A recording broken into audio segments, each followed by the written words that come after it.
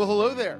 It is great to see you again, and welcome back to the latest installment of Through the Wealth Lens. I am your host and moderator, Ryan Ruff, and as always, I'm joined by our star of the show, Mr. Hannes Grasher, private wealth advisor over at UBS. He's going to be joining me for another wealth management related discussion. That's what we tackle here on this show. We cover a lot of different wealth management related topics, whether you're, an existing listener or viewer of the show, or if you're new to the show, great. We're happy to have you with us, and we got a good one tuned up for you guys today.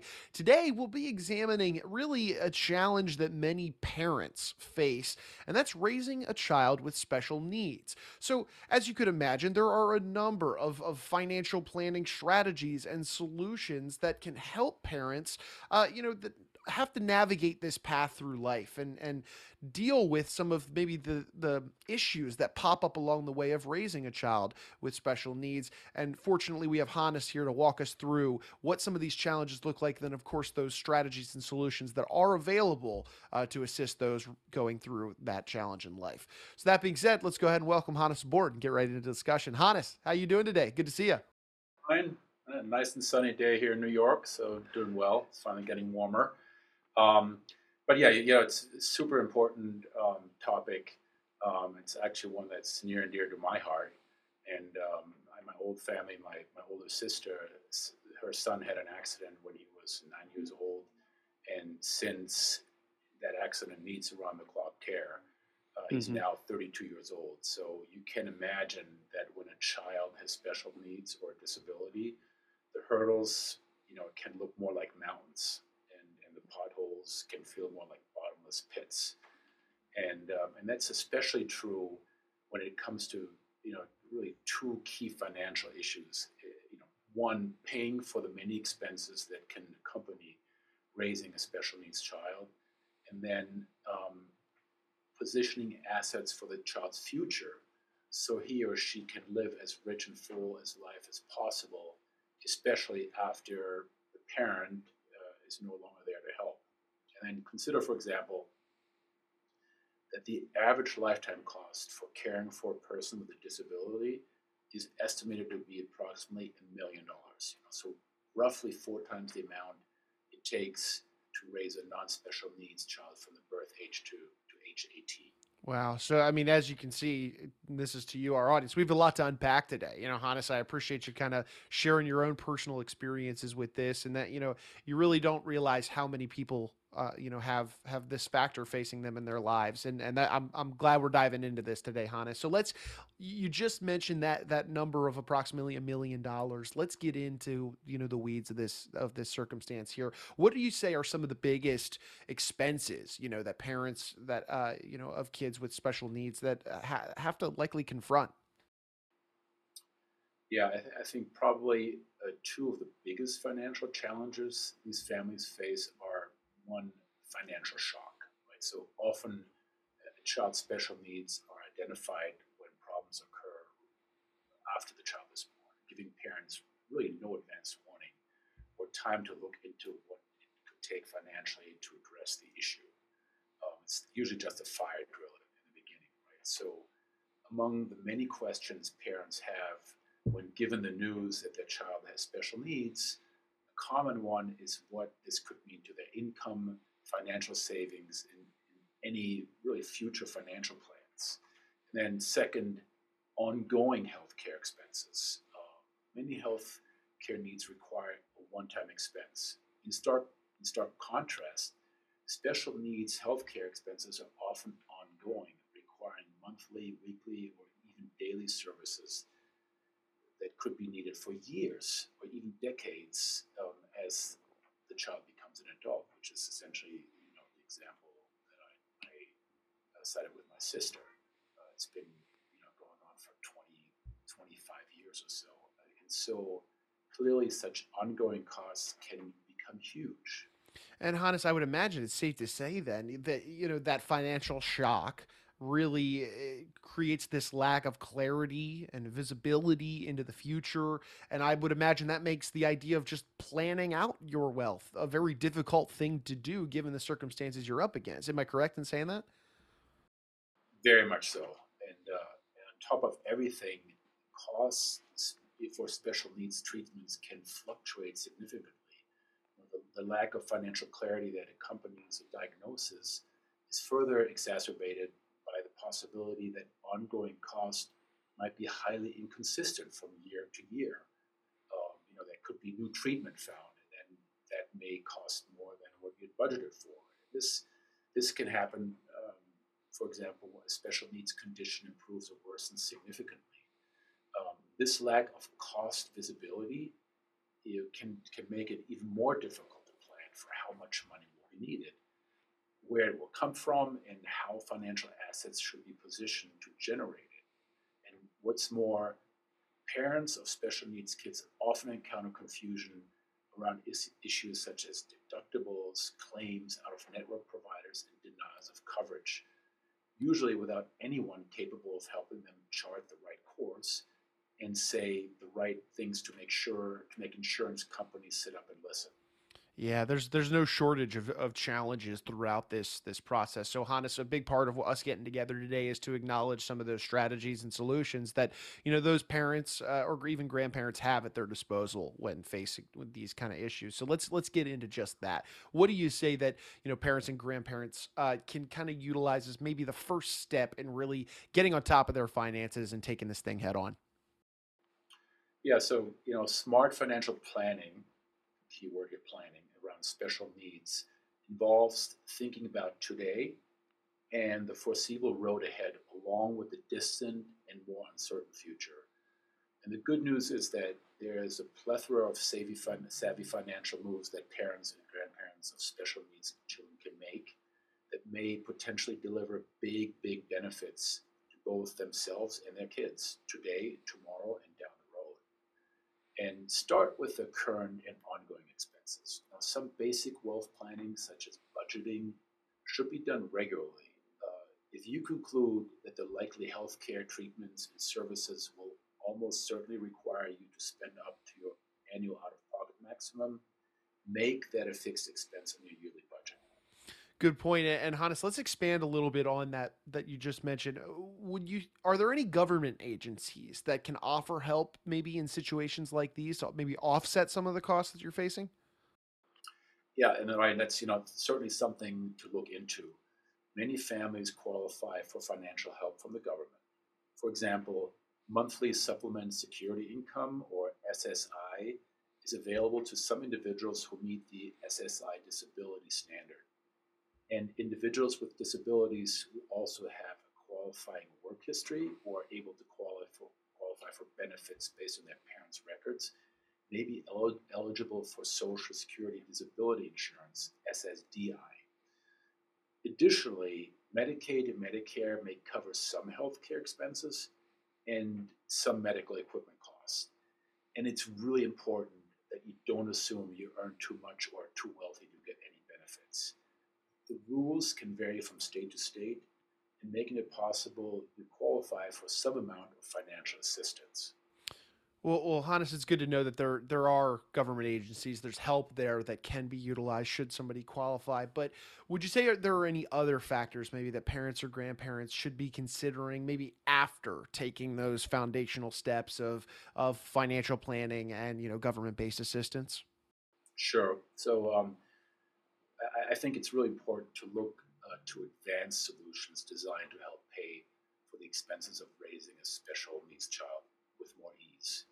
One tool that should be considered is an ABLE account, ABLE, right? Essentially, it's like a 529 like savings plan to help families caring for children or adults with disabilities. And ABLE accounts are funded with after-tax contributions that aren't eligible for federal tax deduction. However, contributions grow tax-free and withdrawals are tax-free when used for qualified disability expenses, which generally include rent, food, transportation, education, employment training, healthcare, and personal support services. And anyone can contribute to an ABLE account, including grandparents. So another key benefits of ABLE accounts is that the contributions are shielded from asset-based limits that could jeopardize an individual's ability to access government assistance. So normally, special needs individuals lose eligibility to certain federal disability benefits if they have more than a certain amount of assets in their name. But that's not the case with assets held in an ABLE account. And that makes it a way to provide financially for special needs child without making a direct financial gift to him or her that could then jeopardize access to other financial support. Of course, there are contribution limits and other rules that people should be aware of before they decide to go with an ABLE account. Yeah, no, that's great to hear. I love the versatility it sounds like the Able account brings. So certainly a strategy worth looking into should you find yourself in this, in this circumstance. But moving on to kind of my next question for you, Hannes, what about, addressing concerns that parents have, like helping their children once they've passed on? You mentioned that earlier, once the grandparent or the parent themselves, passes away and the child's there without a parent, so to speak. I would imagine that's got to be an especially acute concern for parents of special needs children. So, talk to us about what this looks like. Absolutely. The special needs financial planning also has to address estate planning in the event you die and are unable to care for your child. And often parents seeking to help ensure their special needs child will be taken care of after they're gone will set up a special needs trust that's designed to hold and safeguard assets to benefit that child. And that said, parents also set up these trusts while still alive to help supplement the cost of care. And the trust can be set up with terms and language for how and when the money should be used, although many specific terms must be met for the trust to be deemed acceptable. And as with many other types of trust, a special needs trust can potentially protect assets if the child is sued or becomes divorced at some point. So in general, there are two main types of special needs trusts that most families with assets to invest tend to consider. The first one is a first-party trust. It's set up when the assets contributed to the trust belong to the beneficiary, that is, your special needs child or grandchild. This can happen if, say, the child inherits wealth or gets money from a legal settlement. A third-party trust is used when the funding assets come from parents, grandparents, or anyone other than the beneficiary, who in this case would not be considered the owner of the assets. A third-party trust can potentially offer more flexibility to transfer remaining wealth to another beneficiary, such as another child or another charity. So ultimately, Hannes, fortunately, what I'm gathering from today's conversation is that there are a number of financial steps and strategies that families with special needs children can take, and that's certainly encouraging, which should certainly come as a relief to those families. Any final thoughts on this that you might want to share with us? Very much so. Certainly, they can take actions to help ease the financial burden of ensuring that children get the care they need, as well as set their children up for better and more stable financial lives as they get older. Of course, there's no one-size-fits-all answer, given that one's family particular situation can be quite different from another's. But for families experiencing the confusion and uncertainty that accompany raising a special needs child, knowing that there are options to consider can be really helpful and a foundation from which they can then create a plan for today and well into the future. Yeah, a lot of great stuff here today, Hannes. I appreciate you carving some time out of your day to be with us and dive into all this, especially in sharing your personal experiences with this, because, knowing that there's assistance, there is, opportunities and strategies that can be implemented is certainly an uplifting thought for those that might be dealing with that, that initial shock that we mentioned earlier. Well, Hannes, we've left a lot of considerations on the table for folks, and maybe they're thinking to themselves, oh, boy, would it be nice to maybe just talk through some of these and how they apply to my specific situation.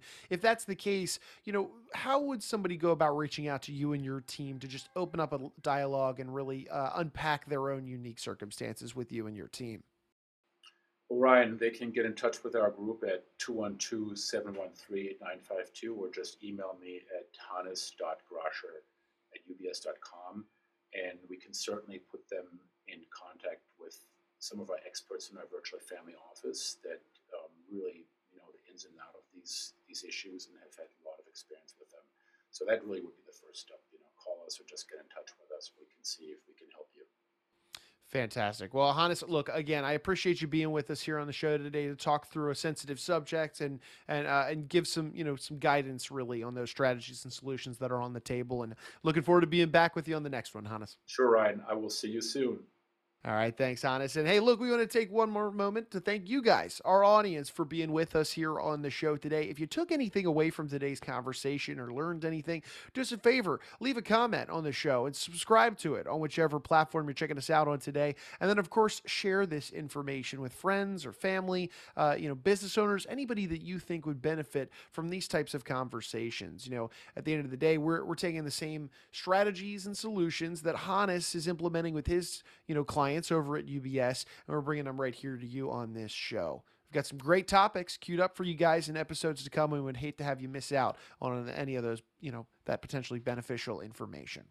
So for Hannes, I'm Ryan. We're going to go ahead and say so long, but we appreciate you guys one final time being with us here on today's installment of Through the Wealth Lens. This communication is intended to be used for educational purposes only and does not constitute a solicitation to purchase any security, insurance, or advisory service. Past performance is no guarantee of future results. An investment in any security involves significant risks, and any investment may lose value. Refer to all risk disclosures related to each security product carefully before investing. This commentary is for informational and educational purposes only and should not be relied upon as investment advice or the basis for making any investment decisions. The views and opinions expressed may not be officially those of UBS Financial Services Incorporated, and the firm does not verify nor guarantee the accuracy or completeness of the information presented.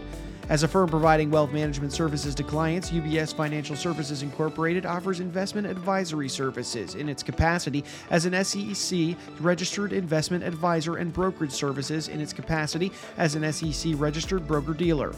Investment advisory services and brokerage services are separate and distinct, differ in material ways, and are governed by different laws and separate arrangements.